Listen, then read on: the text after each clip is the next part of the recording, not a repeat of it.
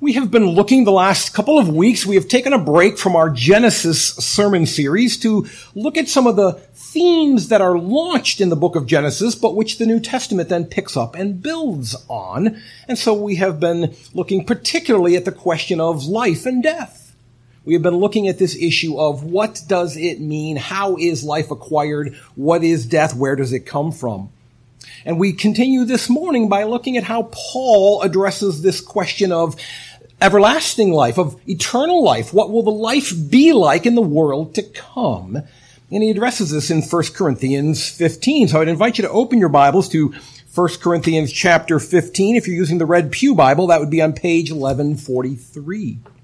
Now, there are parts of Scripture which easily stand alone in tiny bite-sized nuggets. For example, Proverbs. The fear of the Lord is the beginning of wisdom. That can stand all on its own. In fact, the context of the rest of the book of Proverbs really doesn't add much to our interpretation of that verse.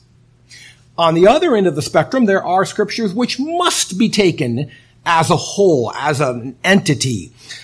For example, Ecclesiastes comes to mind. One commentator describes Ecclesiastes as an essential whole. You start plucking verses out of Ecclesiastes without context, you can get yourself in a whole lot of theological trouble in a hurry. It hangs together. The book of Job, for example, much that Job's friends say sounds good, and then you get to the end of the book of Job and God rejects Job's friends and all that they have had to say. If you don't take it as a whole, you get yourself in some trouble. Our text this morning falls somewhere in between those two extremes. So relax, I'm not going to read all of 1 Corinthians this morning. But we are going to look at all of 1 Corinthians 15.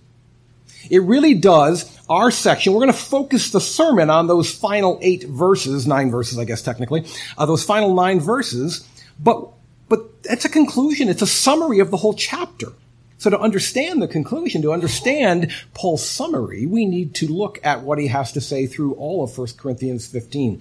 So I invite you to look back at the beginning of 1 Corinthians 15 as we now read through the Word of God. It's a long chapter, and yet here at the Shore Harvest Church, we believe that the Bible is the only infallible rule for faith and for practice. So if you want to know how to live this life, and if you want to know how to live in the next life, you've got to know this book. So long passages do not intimidate us at all. We welcome the Word of God. 1 Corinthians chapter 15. Now I would remind you, brothers, of the gospel I preached to you. Literally, it's not in the Greek, I remind you, but rather I want to make known to you the gospel. I want you to understand its implications. You Corinthian believers have claimed faith in the gospel, but you have not understood its implications in your life. The gospel which you received, in which you stand, and by which you are being saved. Notice the tense there. You are being saved. We tend to think of salvation as a past tense thing. I'm a believer, therefore I am saved, past tense. But Paul here says it's an ongoing process, and that's going to become important to our understanding of the rest of the passage. Now, Paul points out that this truth, this idea of you being saved is conditional. Look what he says there. If you hold fast to the word I preached to you, unless you believed in vain. That salvation is only by faith in the word of God. For I delivered to you as of first importance what I also received. Paul wants to point out, he's not making this up. This is not his gospel in the sense that he invented it, but rather it came from God through him. And I would remind you that we all humbly fall under that same authority. It is not my word being preached this morning. It is God's word. The best I can hope for is to be a faithful conduit, a faithful vessel by which this might be transmitted to you. For I delivered to you as of first importance what I also received, that Christ died for our sins in accordance with the Scriptures. That would be the Old Testament Scriptures at this point in history. That he was buried, that he was raised on the third day in accordance with the Scriptures, and that he appeared to Cephas and then to the 12. If you're familiar with the Gospel accounts, this is not the sequence of his appearances given there in the Gospel accounts. Rather, he appears to the three women first, then to John, then to Cephas. Cephas is another name for Peter. Why this order here? Peter was a big deal in Corinth. If you were familiar with the beginning of 1 Corinthians, there were these factions there. There was the group that followed Peter, that followed Cephas. I think he's simply playing to that group because Peter was such a big deal in that church. Verse 6, then he appeared to more than 500 brothers at one time, most of whom are still alive, though some have fallen asleep. Again, Paul's point is this. I'm not making this up. You can check it out for yourselves. Go ask those who saw Jesus. Talk to Peter. Talk to any of these 500 who witnessed the risen Jesus.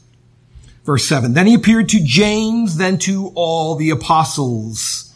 Verses 8, 9, and 10 deal with the validity of Paul's apostleship. We're going to skip down now to verse 11. Whether then it was I or they, so we preach, and so you believed. Whether it was I or they. Again, there are these factions in Corinth. Some say, I follow Apollos. Some say, I follow Peter. Some say, I follow Paul. And Paul's going, I don't care where you differ on other things. How can there be any difference or dispute on the resurrection? Peter and Apollos and I all preached exactly the same thing on that subject. On that, you must be united. There can be no difference of views on the question of Christ's resurrection. He is risen. And that's the only position a Christian can have on that subject. Picking up at verse 12. Now, if Christ is proclaimed as raised from the dead by everyone who's preached to you, dear Corinthians, how can some of you say there is no resurrection of the dead? But if there's no resurrection of the dead, then not even Christ has been raised. And if Christ has not been raised, then our preaching is in vain and your faith is vain. We are even found to be misrepresenting God because we testified about God that he raised Christ, whom he did not raise, if it's true that the dead are not raised. If the dead are not raised, not even Christ has been raised. Paul is fond of the phrase of being in Christ, united to Christ. We are one with him in his baptism. We are one with him in his death. We are one with him in his resurrection. But that's a two-way street. As with Christ, so with the believer. But as with the believer, so with Christ.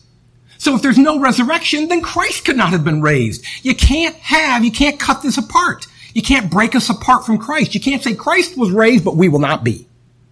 Because we're one with him. If he was raised, we will be raised. And if there is no resurrection, then he's not raised. Go home. There is no point in Christianity. It turns on this issue right here.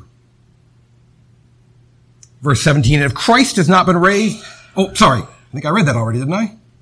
Oh no. And if Christ has not been raised, your faith is futile. You are still in your sins. There's no point in your faith. Then those also who have fallen asleep in Christ have perished. If in Christ we have hope in this life only, we are of all people most to be pitied. The resurrection is everything. It's the whole ball of wax. If there's no resurrection, there is no Christianity. It's utterly stupid to attend church and to believe these things if you deny the resurrection. Verse 20. But in fact, Christ has been raised from the dead, the first fruits of those who have fallen asleep. We're not an agrarian society so much anymore. We lose sight of what first fruits means. But it is the idea of that harvest beginning to come in, the promise of more to follow. And if Christ has been raised, then there is more resurrection to come. For as by a man came death. You recall that's what we saw last week in Romans 5. By a man has come also the resurrection of the dead. For as in Adam all die, so also in Christ shall all be made alive. But each in his own order, Christ the firstfruits. Then it is coming those who belong to Christ. Now verses 24 through 28 are some fascinating eschatology, but they're really not relevant to what we're doing this morning, so we're going to pick up in verse 29. Otherwise, what do people mean by being baptized on behalf of the dead. If the dead are not raised at all, why are people baptized on their behalf? Okay, we should have jumped over verse 29. Yeah.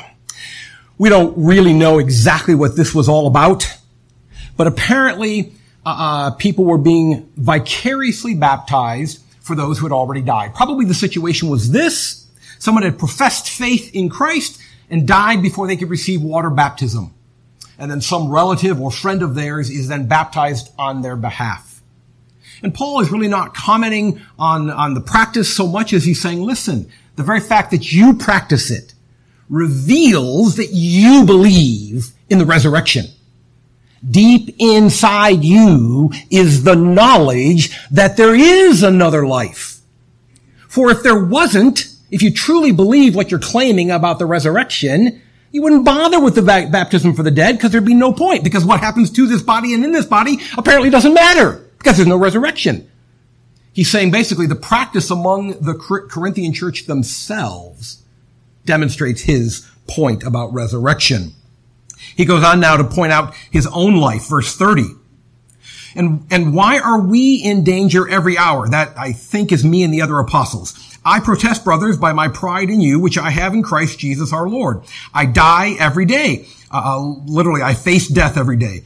What do I gain if, humanly speaking, I fought with beasts at Ephesus? If the dead are not raised, let us eat and drink, for tomorrow we die. Paul says, look at this, guys. Look at the way I live. Look at the way I've been willing to give up everything in this life. I've been willing to risk everything for Christ. Why?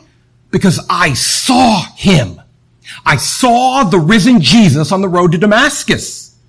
And it convinced me, I'm absolutely convicted that there is a resurrection. And if there's a resurrection, then I'm happy to give up everything in this life and bet everything on the next one. That's what Paul's arguing there.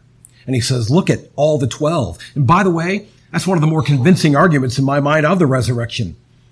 Can you imagine, 12 men willing to go to their deaths over a lie? One of them would have broken. Somebody would have gone, nope, don't execute me. It's actually not true. We actually did steal the body. He really isn't risen. No, they all gave up their lives on this. It is inconceivable that it's a conspiracy theory. No conspiracy theory can stay that tight for that long. Picking up in verse 35. But someone will ask, how are the dead raised? With what kind of body do they come? You foolish person. The Greek is much blunter. It just says one word, fool. What you sow does not come to life unless it dies. And what you sow is not the body that is to be, but a bare kernel, perhaps of wheat or of some other grain. But God gives it a body as he has chosen, and to each kind of seed its own body. Notice that Paul doesn't really spell out the nature of the resurrection body, only that our bodies will undergo a change at the direction and the behest of God. That God will do with us what he does with other parts of his creation. He will make them what he wants them to be. He then lists a bunch of examples of the different types of bodies and the different types of glories and the different types of creativity of our God. I'm going to skip down now to verse 42. So it is with the resurrection of the dead. What is sown is perishable. What is raised is imperishable. Paul does not spell out the details of the resurrection body, but he notes one essential truth. This body, the body you have right now, can die, it can rot, it can decay. This body is of a sort that is subject to the second law of thermodynamics. It's subject to disorder and entropy and chaos. Not so with the body that comes out of the grave. Verse 43, this body is sown in dishonor. It is raised in glory. It is sown in weakness. It is raised in power. It is sown a natural body. It is raised a spiritual body. If there is a natural body, there is also a spiritual body. Spiritual here doesn't mean non-physical. It means non-fallen, non-sinful. Remember, Jesus' body was physical. He ate. He spoke with people. They saw him. Thomas touched him. Our resurrection bodies will be physical, but they will be spiritual in the sense that they will be fitted to the new creation, that is to come. We will be made new creatures so that we can exist in that new creation. Thus it is written, verse 45. The first Adam became a living spirit. The last Adam became a life-giving spirit. We looked last week at the first and last Adams and their respective roles in human history and human destiny. But it is not the spiritual that is first, but the natural and then the spiritual. The first man was from the earth, a man of dust. The second man is from heaven. As was the man of dust, so also are those who are of the dust. As is the man of heaven, so also are those who are of heaven. If you follow Adam in sin, you will follow Adam in death and decay. But if you follow Christ by faith, you will follow Christ in eternal life. Just as we have borne the image of the man of dust, we shall also bear the image of the man of heaven. And so now we come to Paul's conclusion in our sermon text. I tell you this, brothers, flesh and blood cannot inherit the kingdom of God, nor does the perishable inherit the imperishable. Behold, I tell you a mystery. We shall not all sleep, a euphemism for death, but we shall all be changed. Paul says, listen, I know I just explained how a body goes into the ground, suffers decay, and then God will resurrect it into something new, but that's going to be true of you also. If you're alive when he comes, you also have to be changed. Your body also will not fit in this new world to come. You must be made a new creation. But it's not that you're going to have to die and then wait for your body to decay. Your body will be changed. It will not be a hindrance to your entry. Verse 52, and it'll be changed in a moment, in the twinkling of an eye. I'd love to go into more detail, but the idea is that it is instantaneous. If you're alive when Christ comes, you're not going to miss any part of glory because you have to spend time decaying and then being remade. You will enjoy the fullness of glory without missing a beat, without missing a moment of it. When will this happen? At the last trumpet. For the trumpet will sound and the dead will be raised imperishable and we shall be changed. Trumpets throughout Scripture are calls to people. They are able to be heard over the din of battle, heard over the hustle and bustle of the city streets. They could blast out a warning or blast out a call to unite. In Exodus 19, when God's getting ready to meet with his people for the first time after they've been freed from slavery, he tells Moses, when the trumpet sounds from the mountain, then my people shall gather at the base of Sinai. That's the point here. It doesn't matter what's happening in life. You will not miss God's coming. Christ's coming will be heard by you. It'll be seen by you. It'll be known by you. There's nobody who's going to be left behind. There's nobody who's going to be forgotten. There's no believer who's going to be left in the grave because, they didn't hear the coming. It is a sure thing. The trumpet will sound. Verse 53. For this perishable body must put on the imperishable, and this mortal body must put on immortality. When the perishable puts on the imperishable, and the mortal puts on immortality, then shall come to pass the saying that is written, death is swallowed up in victory. Isaiah 25:8. O death, where is your victory? O death, where is your sting? The sting of death is sin, and the power of sin is the law. But thanks be to God, who gives us the victory through our Lord Jesus Christ. Therefore, my beloved brothers, be steadfast, immovable, always abounding in the work of the Lord, knowing that in the Lord your labor is not in vain. Spirit of God, make known to us the beautiful truths of this passage. Let my words be yours. Let the things that I say be consistent with the truth of your word. And if I say anything false, let it be immediately forgotten, so that you are known, so that your greatness and goodness and glory in the resurrection is proclaimed to our hearts and minds this morning. For the sake of Jesus, we pray this. Amen. I want to look at three things as we consider the new creation. Paul is saying, hey, you got to be made new. You can't enter eternal life the way you are right now. You got to be transformed. You got to be changed. I want to look at three quick points.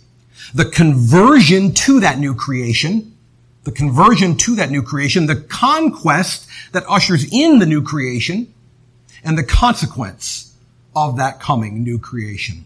Conversion, conquest, consequence. Those are the three quick points we're going to look at this morning. First, the conversion. Paul does not lay out the specifics. Perhaps he did not know them himself. Perhaps they weren't revealed to him. But he makes plain that the conversion that has begun in us now spiritually as believers will be completed physically. That just as death radiated from the spiritual to the physical, so too will our conversion in eternal life work itself out from the spiritual to one day include the physical.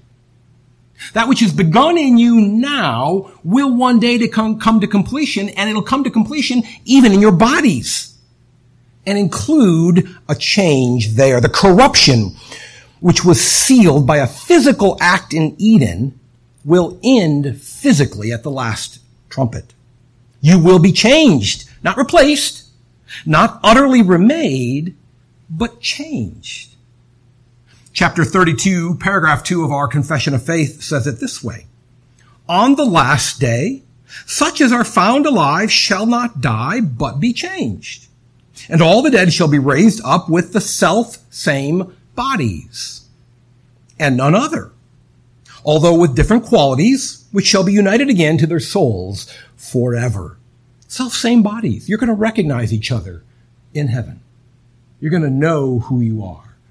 And at the same time, going to be radically different, radically changed. We will not be altogether new in every way, but we will be new in important ways.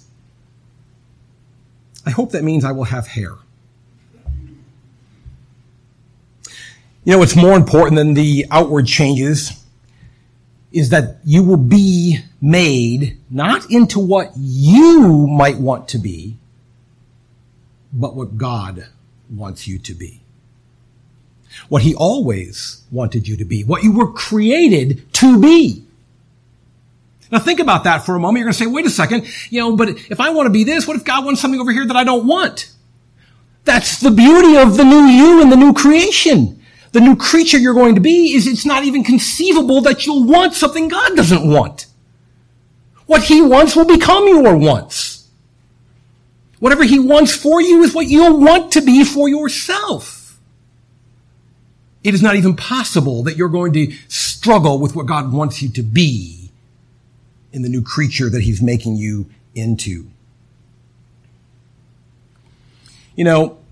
Throughout history, different churches, different Christians at different times and different places have needed to hear different words from the Spirit. And in our New Testament reading, we saw the Word of God through Paul to the church up north in Thessalonica. They up there were worried about the dead in Christ. What happens? We're waiting for Christ to come back, but we're alive. Some of our brothers and sisters have died. What's going to happen to them? Thus our New Testament reading. Paul says to them, don't worry. Don't mourn like there is no hope. The dead in Christ shall rise. And in fact, they get the honor of rising first. Now, the church in Corinth, they had a different issue. They weren't worried about the dead. They were worried about the living. You see, down in Corinth, a city that was utterly Greek in its thinking, they were heavily influenced by Plato. Plato had this crazy view that the physical realm was inherently bad, inherently evil. And so in Greek culture was this idea that to die was to be set free from this world so that you could enter heaven. And they're worried about the opposite. Some of them are worried about, what if I'm alive when Christ comes? I can't go into heaven like this. And Paul says, you're right. You can't go into heaven like this. But you're going to go to heaven. Because you're going to be changed. You're going to be made into the new body that is suited to the new creation. You will not be disembodied souls for all of eternity, like Plato thought. You will have your body in eternal life. In Eden, when Adam sinned, he changed everything. The whole essence of the created order fell subject to decay, to death, to the second law of thermodynamics, as I mentioned earlier. Creation became subject to disorder and chaos and entropy. But here is something we often forget about Adam and that process in Eden. Had Adam obeyed, had he ignored the tree of the knowledge of good and evil and ate only from the tree of life, that too would have led to a radical change in the created order. Technically, at creation, Adam was susceptible to death. You and I are bound to death. We are subject to death. But he was susceptible to it. It was hypothetically possible that he could die. And in fact, he did die. The conversion which Paul is speaking of here is not a return to the Edenic state. We're not going back to Eden. That's a mistake too many of us make. For in Eden, Adam was on trial. He was experiencing a time of testing. You see, for he was not created in the fullness of goodness. We talked about this in our unfolding of the book of Genesis. Creation was good in the sense that there was no sin, there was no evil, but it was not good in the sense of completion. God wanted the world full of people, there were just two. God wanted a city, the New Jerusalem, there was a garden. God tells them to rule over, to go out and have the dominion and build those cities and make more people. There was an incompleteness to the created order. And one of those things was the incompleteness of Adam's obedience. He had no sin, but he had no righteousness either. He hadn't obeyed. He hadn't affirmed his place under God. Had Adam, and scholar, we have no idea how long this would have gone on, but the general consensus is this, that had Adam obeyed for a time, had he surpassed the trial, he would have been affirmed in his immortal state and never been susceptible to death. That's what we look forward to. Going back to Eden is going back to a time of trial. Do you really want to live all of eternity being tested and tempted all the time? At every turn, temptation to sin, and you could fall out of that estate? That's not a place of rest. That's a place of exhaustion. But what Paul is saying here is that you are going to be restored, not to the state in which Adam was created, but into the estate for which he was intended. For Christ has obeyed on your behalf, so that that state is now available and accessible. You get to go to the intended state, living freely without fear of failure, living freely without fear of falling. We will not be converted back to the state of Eden, where we could sin. How did Augustine say it? Non posse peccari. It is not possible to sin in glory. The resurrected, glorified person cannot sin. We will no longer be susceptible to death, let alone subject to it. For we shall no longer be able to sin. And that flows us into our second point. If that's the idea of conversion, we're going to be converted into that state of being. Now we look at the conquest that makes it possible. Look at verse 56. The sting of death is sin. That is, the way by which death's venom enters our being is through sin. Now, I don't know about you, but I had the joy this week of having a revolution in my thinking about this passage that was familiar. Because I'd always misread this word sting. I always thought of it as the lingering effects of a slap. Getting hit with a stick and it leaves a sting. And I had read it as though the pain of death is sin. And that always seemed backwards to me. Death is the pain that comes from sin. Because I'd misunderstood what he's saying here. The sting of death is sin. The injection. Imagine for a moment you are highly allergic to bees. I've known a few people. Highly allergic to bees. Such that one single honeybee could kill you. That would be for you the sting of death. The sting of death is the injection of the venom that brings you down. And how did death enter into who we are? through sin. The sting of death is sin. Adam and all who descended from him died, were susceptible to death, were subject to death because they were stung by Adam's sin. And so death entered into our being, who we are. We looked at that last week. But Christ's resurrection, in Christ's resurrection, death suffered its first defeat. I attended the University of Michigan, and I'm a U of M sports fan, a Wolverine fan. Go Maize and Blue. But constantly losing to your arch enemy is exhausting. From 2012 to 2019, 8 years, the University of Michigan lost every football game to Ohio State. Ugh. It just wears on you. Mercifully, in 2020, we did not lose because there was a COVID outbreak in the U of M football team. I still don't believe it. But last year, this past fall, we finally beat Ohio State. We didn't just beat them, we whooped them. And so it creates in you this hope that maybe something has finally changed. Maybe there's something new in the University of Michigan football team. Maybe the promise of Jim Harbaugh is finally going to come true and we can beat our enemy. But the hope of football is I hope so hope. The hope of the resurrection of Jesus is an I know so hope. Billions had lost to death. And it appeared that he was going to lose to death. He had avoided the sting of death, which is sin. He lived a life without sin. He lived a life in complete and perfect obedience to his heavenly Father, and yet died anyway. You want to talk about hopelessness?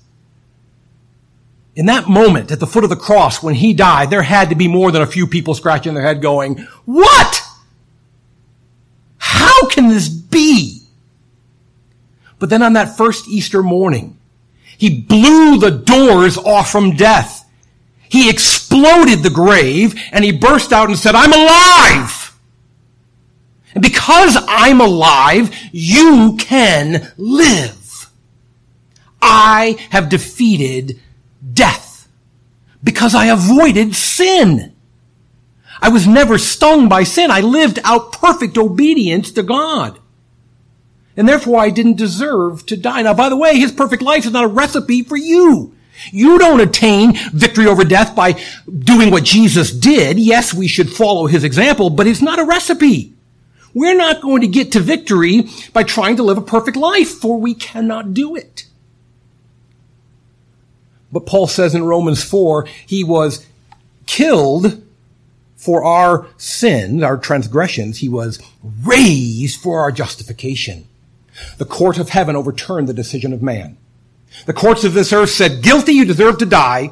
And the court of heaven stepped in and said, "Innocent, he deserves to live." But rather than refunding to him all of the mocking that he had suffered, rather than refunding back to Jesus all of the price he had paid, rather than giving back to him all the dignity he had lost, all the humiliation he had undergone, and the pain of death, Jesus said, "Leave it and let me count it for others. Let me take the price I paid and apply it to other people." Raised for our justification. The conquest was the conquest of sin. This is why. Look at verse 55. This is really interesting. Paul quotes Hosea. And I'm going to dare to say, hear me out. Don't get up and walk out. I'm going to say this. Paul misquotes Hosea. He twists Hosea. He rips it out of context and uses it in a way that Hosea is not using it. For if you go back, if you take verse 55 and you go back to the book of Hosea, what you see there is God is furious at Israel. And God is ranting through the prophet Hosea and saying, "I've had enough. They don't deserve to be protected. And in a verse just a couple lines above what we have here, God says this through Hosea. The iniquity of Ephraim, that is Israel, is bound up. His sin is kept in store. In other words, the promise of salvation is that your sin shall be removed from you as far as the east is from the west. God is not removing their sin from them. He's binding it up. He's holding it in store so He can pour it out in judgment on them. And it's at that point in Hosea, He calls out, "Where are you, death? Bring your victory. Kill these people. Where are you, grave? Where is your sting?" In Hosea's context, these are words of condemnation. You see, this is the issue. It's not that Paul doesn't know how to rightly interpret Scripture. It's that Paul's making a beautiful rhetorical point. The resurrection changes everything. It flips everything upside down. It turns everything on its head so that these words that weren't once a threat, we can now take and make a mockery of death with them. Where, O death, is your victory? Where, O death, is your sting? Paul says the resurrection of Jesus has turned things on their head so that even the threat of death is now a mockery of death, as he quotes from Hosea. The conversion that's going to happen at the end is a final transition of our bodies to bodies that can live in eternity with God. The conquest that made that possible came when Jesus lived a life that was sinless. And finally, we'll look now at the consequence. And we're going to deal in this more next week, so we'll only touch on it briefly here in verse 58. Therefore, and whenever we see the word therefore, we should ask ourselves, what is it there for? And it links all that's been taught to what he's about to say next. Therefore, my beloved brothers, and if you're familiar with Paul, you should go, uh-oh. Whenever he starts using soft, kind, mushy language like this, he's about ready to say something hard. Therefore, my beloved brothers, be steadfast, immovable, always abounding in the work of the Lord, knowing that in the Lord your labor is not in vain. Again, we will talk more about this next week, but basically it's this. Paul is saying, listen, because of the resurrection, because of all the wonderful, glorious truths we've just talked about, you should not be tossed about. You should not be running from one Savior to another. You should not be today talking about Jesus and tomorrow about Allah and the day after that about Buddha and the day after that about mindfulness and the day after. No! Stay in Jesus. That alone is the place where there is a hope of life. He alone is the place where there is the promise of eternity. Be steadfast, immovable, always abounding in the work of the Lord. The new Sunday school class we're launching next week is going to be focused specifically on that. How do we do this?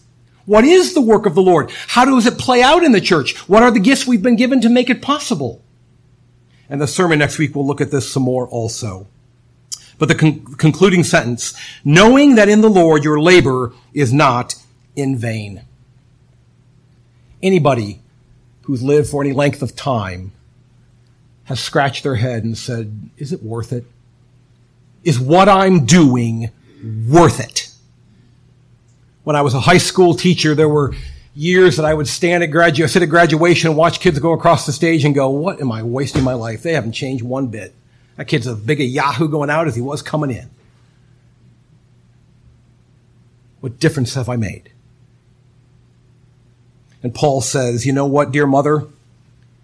If you raise your children faithfully in the Lord, it's not in vain. If you add even one of your children to the kingdom of heaven, if even one of them stands at judgment one day and says, I have Jesus, it's not in vain. Dear auto mechanic, if you're the one guy in town who's honest, forthright with your customers, who says to yourself, I'm going to fix their cars because I don't think things should break down, because I don't think this world is supposed to be this way. Your effort to fix cars is not in vain, dear mechanic. If you do it for the Lord, the resurrection promises you are doing it in a lasting place. Our conversion to a new creation, to a new being, will happen when Christ comes back, and we will be transformed into creatures that can live in the eternal state. That conquest was made possible because of the sinless life of Jesus Christ. And if you don't know how that applies to you, you need to run to him. You need to come to me, one of my fellow elders, and say, what, brother, must I do to have eternal life? And the conquest that Jesus brought about has consequences even in the here and now. It ought to change how we live. And all of this because Christ is risen. Lord, you are alive. We know it, and yet we don't live like it. As we prayed earlier, forgive us. Teach us to walk in faith. Teach us to rejoice in the glorious truths of the resurrection. Teach us to be a people who are excited about you because you are alive and coming back, and will one day apply to us all the truths of your resurrection. We pray this in faith. We pray this in a wonderful hope. We pray this looking forward to that day. And we pray this in your beautiful name. Amen.